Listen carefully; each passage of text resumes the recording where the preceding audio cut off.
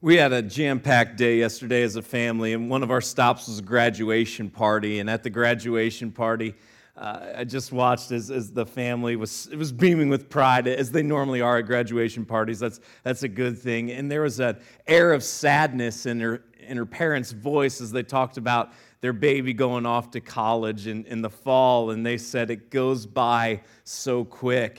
And my wife, Brooklyn, was with us, and she said, I know I'm already starting to fret what that's going to be like when I send the little two off. And they're just having that conversation, and I'm there just kind of nodding. Because on one hand, I'm sure, it goes by so fast. But then on the other hand, there are some moments with my children that feel like an eternity. And that's the other side of the parenting coin. Everybody wants to talk about, it goes by so fast. And it does. But there are moments that go by so slow. And you are like, this moment could not end fast enough. And some of those are etched in my mind. Like last year. We decided last year we would do this thing called Friday, where every Friday we would take the boys out. I take Fridays off. So we would take the boys out on a Friday, and we would go do something fun.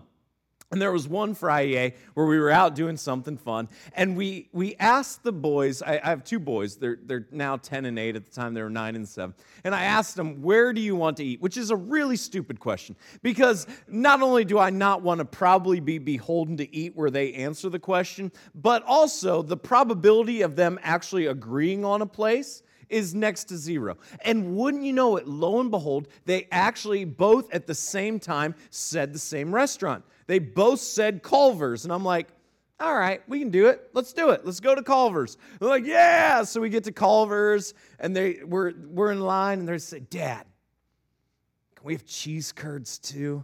And I'm like, it's Friday. Let's have cheese curds. Don't order a cheese. That was the dumbest decision I've ever made in my life. Threw some cheese curds in the order. We sit down at the booth. Everybody's having fun. They deliver the food. We say a prayer. We're ready to dive in. And then the drama starts because my youngest thinks my oldest took more cheese curds than my youngest had. And there is just this massive fight that is starting. Mind you, there are more cheese curds in the shared package in the middle of the tray. But that is neither here nor there. It is World War III with the Pursley boys because one of them feels they got shorted a curd from the other one. And they just start losing their minds. And I just look at them like in disbelief. And my wife is a very gentle soul. And she's like, guys, it's okay. Guys, calm down, calm down.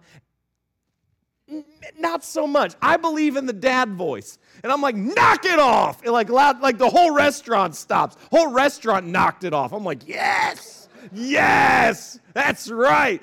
And they're just all looking. I'm like, if I hear one more word about the stupid cheese curds, I will take them off your tray and I will throw them away. I'm like, why you got to be so mad, Dad? And I'm like, what do you mean, why do I have to be so mad? What do you mean, why do I have to be so mad? And that's where it just dawned on me. There's trouble sometimes, even when good things are happening. Even when good things are happening, trouble can come into the equation. Maybe it's because you feel you were shorted a cheese curd. Maybe it's because sometimes when good things are happening, maybe you've enhanced your portfolio. Maybe you've got a promotion at work. Maybe you're in a great season of life in your marriage. Maybe you've just welcomed a new child into the equation. Those are all great things. But with them all bring challenges. There's challenges. And sometimes when really good things happen, new challenges come about. And the church is not immune to that. I wish it were, but it's not. And that's what we're going to look at today as a drama was started in the early church, and we're going to be looking at Acts chapter 6 this morning. If you have your phones or your tablets, I'd invite you to follow along with us in the Bible app. It's a free resource that you can download in whatever app store you utilize. And once it's installed on your device, there are a number of great features within the Bible app, but one of them is called Events. And there you can either enable your locations or just write in Lakeside Community Church, Algoma, and we'll pop right up. You can follow along with us that way. If you have a traditional Bible with you this morning, we're going to be, again, starting in Acts chapter 6, beginning in verse 1 in just a moment. And if you're joining us via the stream, thanks so much for joining us. My name is Brian. I'm part of the team here at Lakeside, and the verses will be available on the screen below on the stream as we continue our look at the early church and what God established. And we've already seen through the first 5 chapters of the book of Acts some incredible things. Jesus has risen from the dead, and he's given his followers the Great Commission to go and make disciples in your city, in your region, and across the world. And then the gift of the Holy Spirit comes and the church is established in Acts chapter 2. God does supernatural, miraculous things through His Spirit, through the apostles. People are converted. They give their lives over to Jesus. We continue to see the Word of God spread. We continue to see people make the decision to follow Jesus. We see the miraculous happen. People are healed. People aren't a fan of that because of the implications it has for them personally and what it means for their power and what they would want to do. And so there's now persecution that we've seen introduced to the equation. All this through the first 5 chapters of Acts. And yet what we see continually is that the work of God is not stopped. The work of God continues. Through blessings, through challenges, God's work is furthered. And with that, we now see some challenges that creep up. And that's what we're going to look at today in Acts chapter 6, starting in verse 1, where we read these words. Now in these days, when the disciples were increasing in number, a complaint by the Hellenists arose against the Hebrews because their widows were being neglected in the daily distribution. So now we have drama in the church. Drama now shows up Acts chapter 6. It doesn't take long, but there we are. Acts chapter 6, now we have drama. And what we see is that growth brings challenges. Growth brings challenges. It's a good thing. It is a great thing that the number of disciples is increasing. That means the message of Jesus is going forth and people's lives are being radically transformed as they place their hope and they put their faith in what Jesus has done for them. That He died on the cross for them, He rose again 3 days later, and now they are part of this church. This is a fantastic thing, and yet even the church, which God has established and God has designed, is not immune from challenges that growth brings. And we see it right here, that all of a sudden the church is growing and it's getting bigger. And with that come challenges. And we aren't immune to that here at Lakeside. Just last week, we were excited to be able to announce to you, hopefully you saw it on social media. If you don't follow us on social media, now would be a great time to do that. You can follow us on Facebook at Lakeside Community Church. You can follow us on Instagram at Lakeside Algoma. You can subscribe to our YouTube channel where we put all of our services, all of the archive message series. They're available on our website as well as our YouTube channel, youtube.com/Lakeside Algoma. And if you subscribe to that, you'll get a reminder when a new video is available. If you ever miss something, want to check it out, if you're ever like, did he really say that? You can go back there and check it out there. We don't edit it out. It's all there and all its... Yeah, maybe we should edit some things out. But that's all available on our YouTube channel that you can subscribe to as well. But we announced on social media last week that we've hired a next-gen pastor. Jacob and his wife Janessa are going to be joining us here in just a few weeks. We're super excited about that. We've been having some ongoing conversations with worship arts pastors, and so we are working really hard at that level of this. Just a few months ago, we introduced Kira Kershane to the team, and she's just done an incredible job of helping us in the day in and day out operations of the church. Why? Because as Lakeside continues to grow, as God continues to bring more and more people here, we have a passion, we have a desire to serve everyone we possibly can and to take the message and the hope of Jesus not just to the city here in Algoma, but across the region. And once we saturate the region, then our efforts are going to be expanded to the world. That's what we're going to try to do. We are going to try to have an impact that is here, local, that is regional, and that is universal, because the message of Jesus is imperative that people hear. But with this, we just understand that there are challenges, and new challenges are going to creep up. And so if you're here, and if you're looking for a church and you're at Lakeside, we are so glad you're here. But spoiler alert, if you are looking for the perfect church, we're not it. We're just not. We love that you're here. But we have flaws. And we have systems that we're working on, and we're trying to improve things, and we're trying to get better, and we're trying to advance things. But if you're walking into looking for the perfect church, well, this isn't it. We're really glad you're here, and we really hope that we can serve you. But you're going to notice a thing or two that you don't like about Lakeside. And I just say welcome, because there's a thing or two I don't like about Lakeside. That's just it. And we're working on some of them, and some of them we're not working on, because I just recognize it's not about what I like. It's not about me. It's bigger than that. And we are never going to be a perfect church. There's always going to be challenges, and there's always going to be problems. And so we welcome that.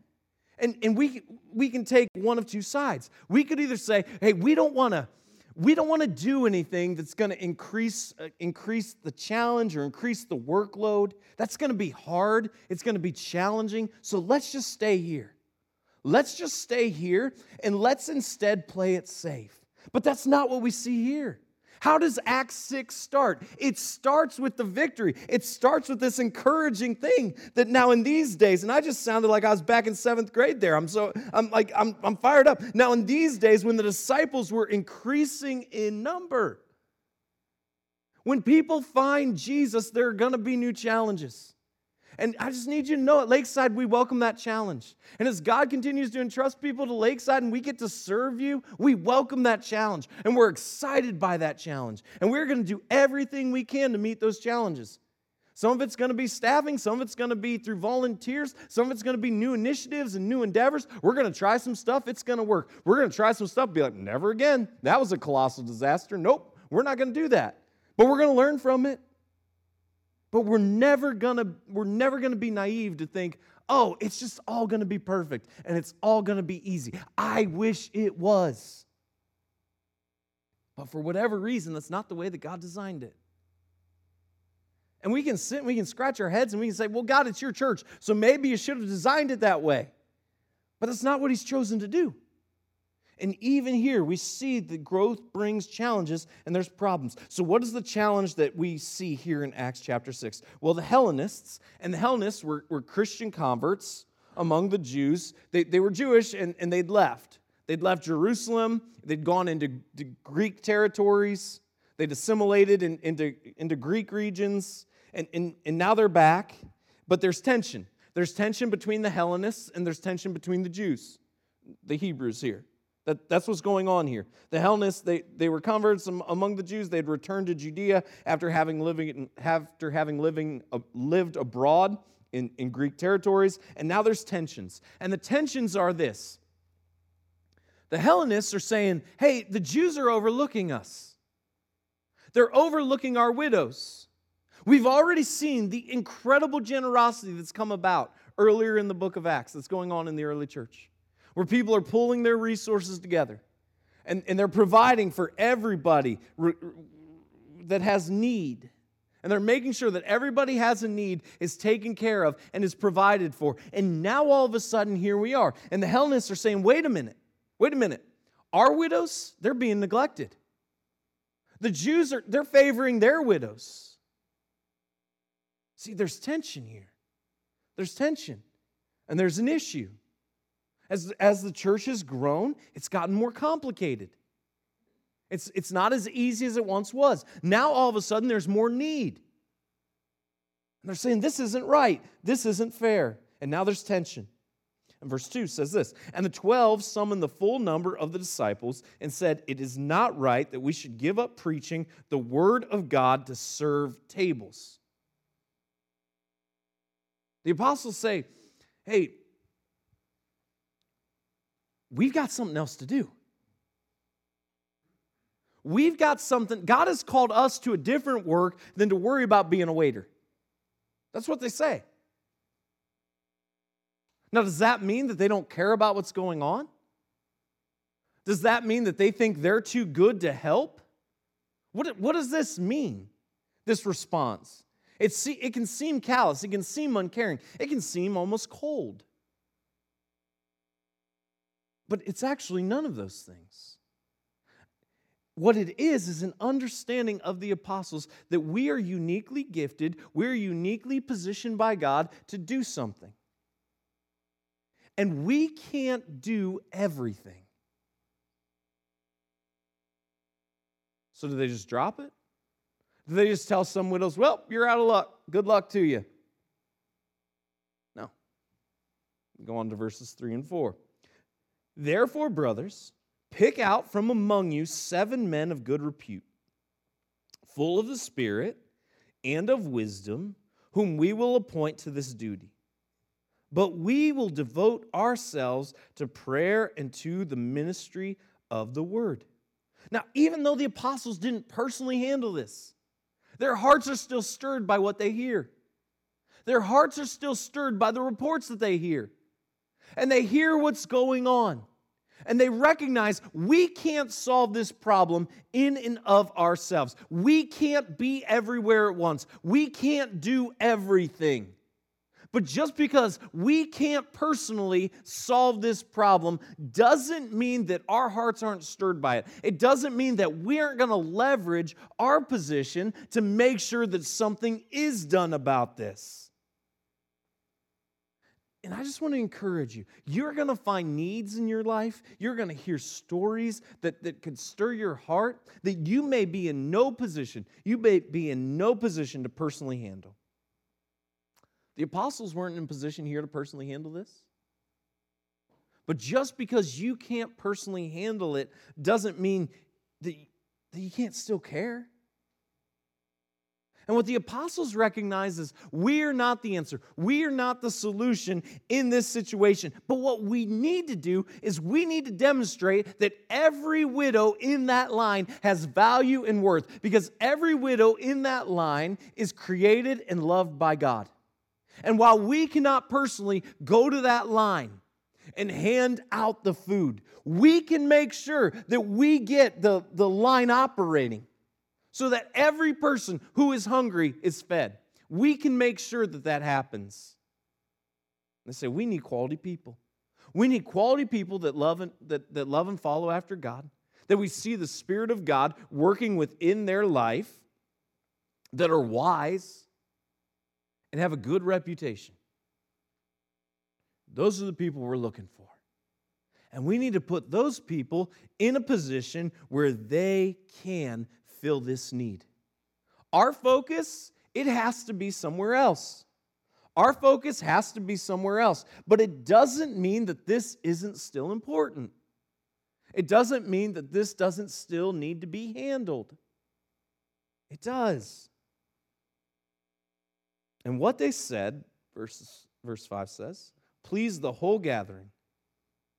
And they chose Stephen, a man full of faith and of the Holy Spirit, and Philip, and Prochorus, and Nicanor, and Timon, and Parmenius, and Nicholas, a proselyte of Antioch. These they set before the apostles, and they prayed and laid their hands on them. It pleased the whole gathering because the early church recognized that the different people have different gifts and different positions. And it's not that one is more important than another. It's just that different people have different gifts and serve in different positions. And the church needs all of it. The church needs the apostles to go out and proclaim the message. The church needs the servants to be in the line to make sure that every widow that is hungry is fed. It's not that one is more important than the other. And what happens in our context, we can kind of have a corporate idea in our minds. And we start to think, oh, well, this position in the church is more important than this position. But that's not true. That's not true. When the apostles say, hey, we're going to devote ourselves to teaching and to prayer, it's not that they're saying serving people doesn't matter. What they're saying is this is vitally important. So much so that we're going to recruit people who oversee just this because it matters so much. We're going to continue to do the work that God has called us to do But we're going to find people who devote themselves to making sure that this operates as it should, because it is so vitally important. And sometimes we can kind of think, oh, well, these are the important parts of the church, and these are the unimportant parts of the church. And what we see here is, no. It's all important. And it all matters. It all matters. That all work in the kingdom of God is important. All work is important. And the word of God continued to increase, and the number of disciples multiplied greatly in Jerusalem, and a great many of the priests became obedient to the faith. Do you see what happens? The word of God, what? It continues to increase. It continues to increase. Why? Because ministry is aided by a machine. Ministry is aided by a machine. They're just showing up and having a few services. No, what we see here is there's an entire machine that is taking place here. That a lot of it's done behind the scenes. And a lot of it you never see. But there are people who are working tirelessly behind the scenes to make sure that this can continue. To make sure that the hope of Jesus is continued to be proclaimed. To make sure that people are continually put in a position to give their lives to God. To continue to hear the gospel message and respond to the gospel. And sometimes we can think, oh, it just all happens supernaturally. And make no mistake about it, God is a supernatural God. And there's a supernatural component to it. But what we see here is that God chooses to utilize us. And it doesn't matter what your gift is. It doesn't matter what your ability is. Is communicating the gospel vital to the church? Absolutely. Is prayer vital to the church? Absolutely. Is serving somebody food vital to the church? Absolutely. And the reason this matters so much is because some people might think, well, what I can do isn't really that important. And what we see here is nothing could be further from the truth. That irregardless of what you can do, there is room for it in the church. And that it is vitally important. Why? Because what we're told here is through this ministry, which started as a solution to a fight between the Hellenists and the Jews over the widows not getting their food, what we see is the ministry that has now come about as a result of the solution to this fight. It is now reaching even more people with the hope of Jesus. Serving food. Everything matters. And we go on. And Stephen, verse 8 says, full of grace and power, was doing great wonders and signs among the people. So Stephen, he's working powerfully.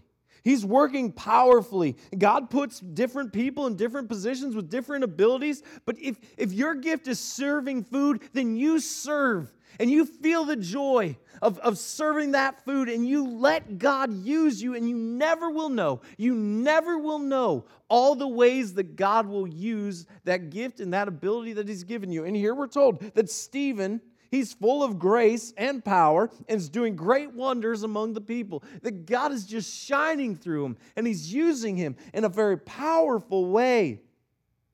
And then what happens? Everything's great, right?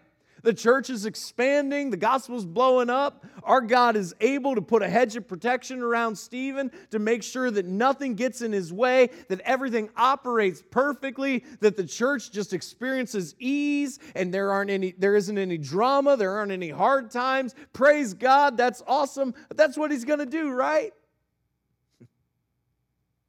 No. Just the opposite, actually. Then some of those who belonged to the synagogue of the freedmen, as it was called, and of the Cyrenians, and of the Alexandrians, and of those from Cilicia and Asia rose up and disputed with Stephen.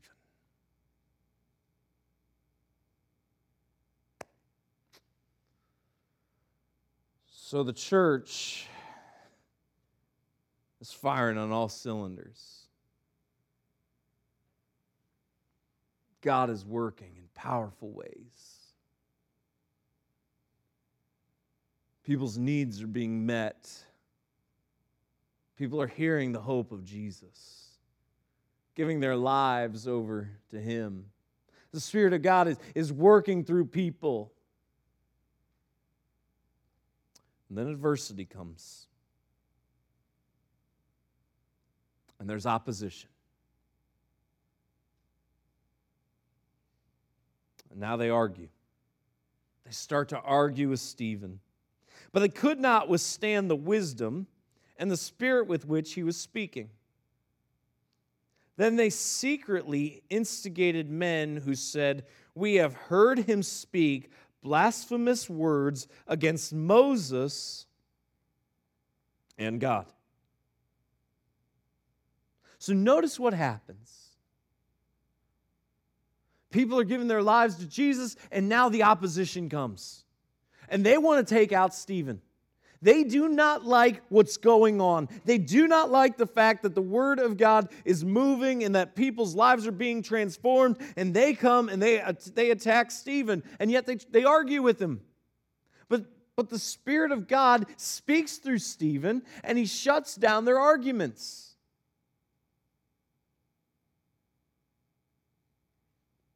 Let me just pause here before we continue. Some of you feel nervous. You're frightened to tell people about the hope that you've experienced through your relationship with God. You're frightened to tell people about the hope that you found in the work of Jesus and in what He's done for you. And you're hesitant because you think, well, if they don't accept it, what am I going to say? Or I don't have all the answers. And what we see here, we see repeatedly throughout Scripture, that this isn't Stephen. This is the Spirit of God working through him. And if you will be faithful to tell people about the hope that you have as a result of what Jesus has done in your life, I want you to know God's not going to leave you high and dry. The Spirit of God is at work through you. You don't have to have every answer.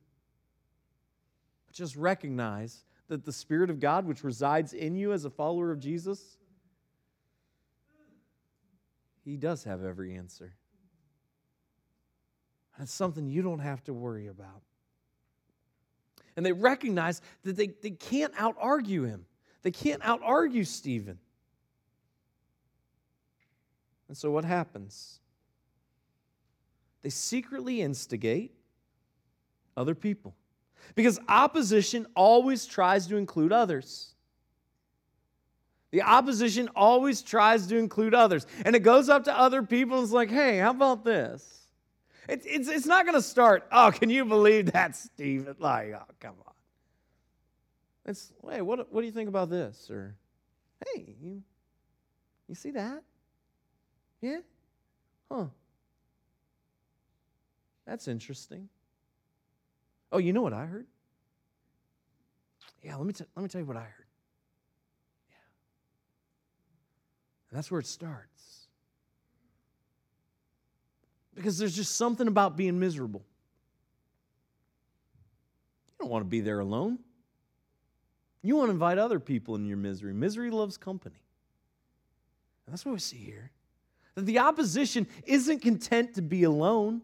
But it goes out. It starts the whisper campaign. It starts trying to suck other people in. So it's being like, hey, can't believe that. Can't believe that. And they stirred up the people and the elders and the scribes, and they came upon him and seized him and brought him before the council, and they set up false witnesses who said, "This man never ceases to speak words against this holy place and the law.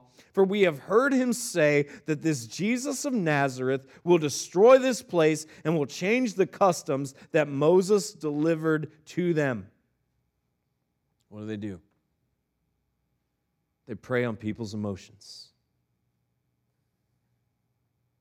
They encourage liars.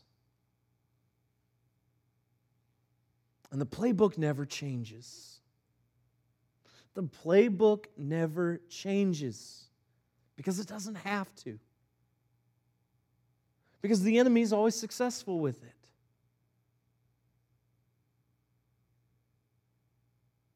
There's a pocket that's outside the church that's miserable because they don't ultimately oppose the church. What they ultimately do is oppose God.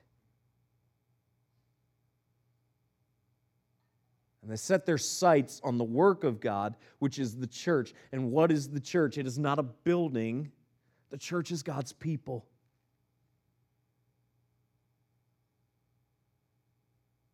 And so they become the target.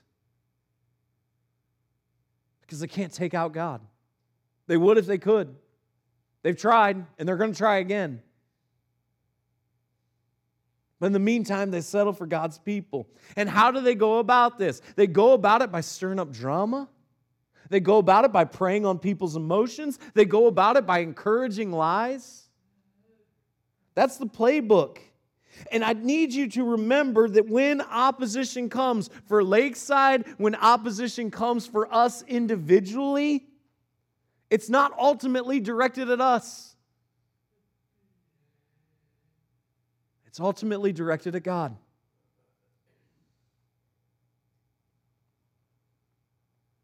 And gazing at him,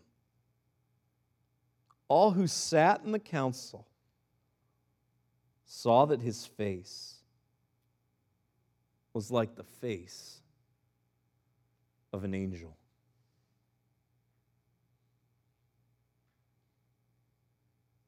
I can't explain if God just supernaturally shone down on him. I can't explain if God supernaturally changed his appearance. What I can tell you is this, that everybody that's opposing him and accusing him and lying about him and leveraging all the claims and all the whispers and all the gossip and trying to bring him down, not because of who he is, but because of what he's doing in accomplishing the work of God, they look at him and their response is, he looks like an angel.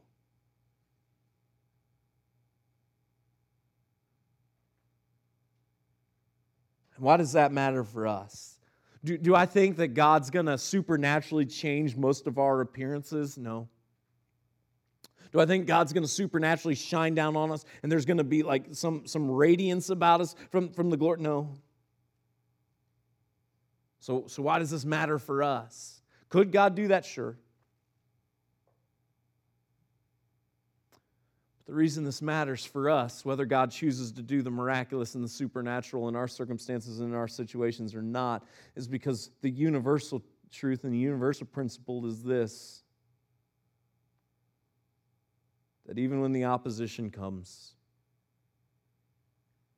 even when the gossips and the liars come to take you out, even when they come for Lakeside,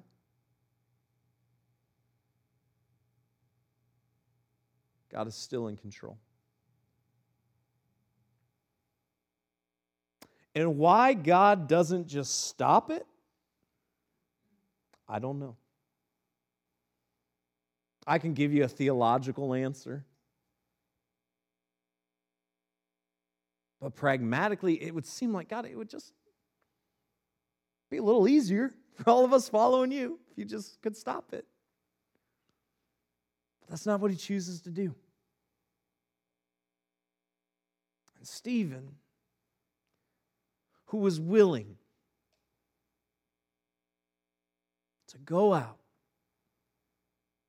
and to serve people by making sure they had their food,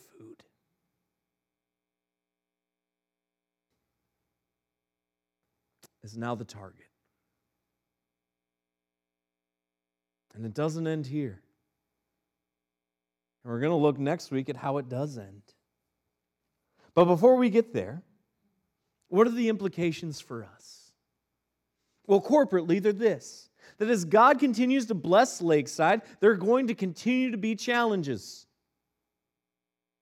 And if there are some things that you don't love about Lakeside, I just say, welcome. Help us. Help. Don't just point it out. I mean, if you think we don't know about it, then absolutely point it out. But if we know about it and you can do something to help fix it, let us know so we can fix it. There is a machine. There is a machine behind ministry, and that's not a bad thing. It enables more ministry to occur. And so I invite you, be praying for Jacob as he joins the team. Be praying for us in our search for a worship pastor. Every day, just make it a point, make it a principle. Pray for Lakeside and what God's doing here. And don't you dare for 1 second think, well, I don't lead worship or I don't preach and I don't teach, so what I do doesn't matter. Don't you dare for 1 second think that. Because God has wired us all with talents and abilities and gifts. And every single one of them matters. And every single one of them can advance the message of Jesus to a city and a region and a world that desperately needs that message. God, I pray that you would work through us, first as individuals. God, work in our lives, work in our stories, be honored and glorified with what we do, with who we are. And may we follow you, God, wholeheartedly. May we be willing to be misunderstood. May we be willing to stick in even when the opposition comes, even when they gossip about us, when they lie about us, when they accuse us of things. God, may we remember that ultimately it's not us but you that is the ultimate target. So let us not lose heart. Let us not be discouraged. God, I pray for Lakeside. God, I pray that Jacob would have just an incredible seasons of ministry in this place. God, I pray for who you're going to bring us as the worship pastor. And you already know in advance who that person is. And God, we just pray that they would be able to transition well. And we pray, God, that every single person that calls Lakeside home would find their gift and find their passion. They would utilize it for you. And not for 1 second they would think, well, what I do isn't that important. It doesn't really matter. And God, that you would collectively take these gifts and these abilities, use them for your glory. That we would see our city and our region and our world transformed with the hope of Jesus. And it is in his name that we pray.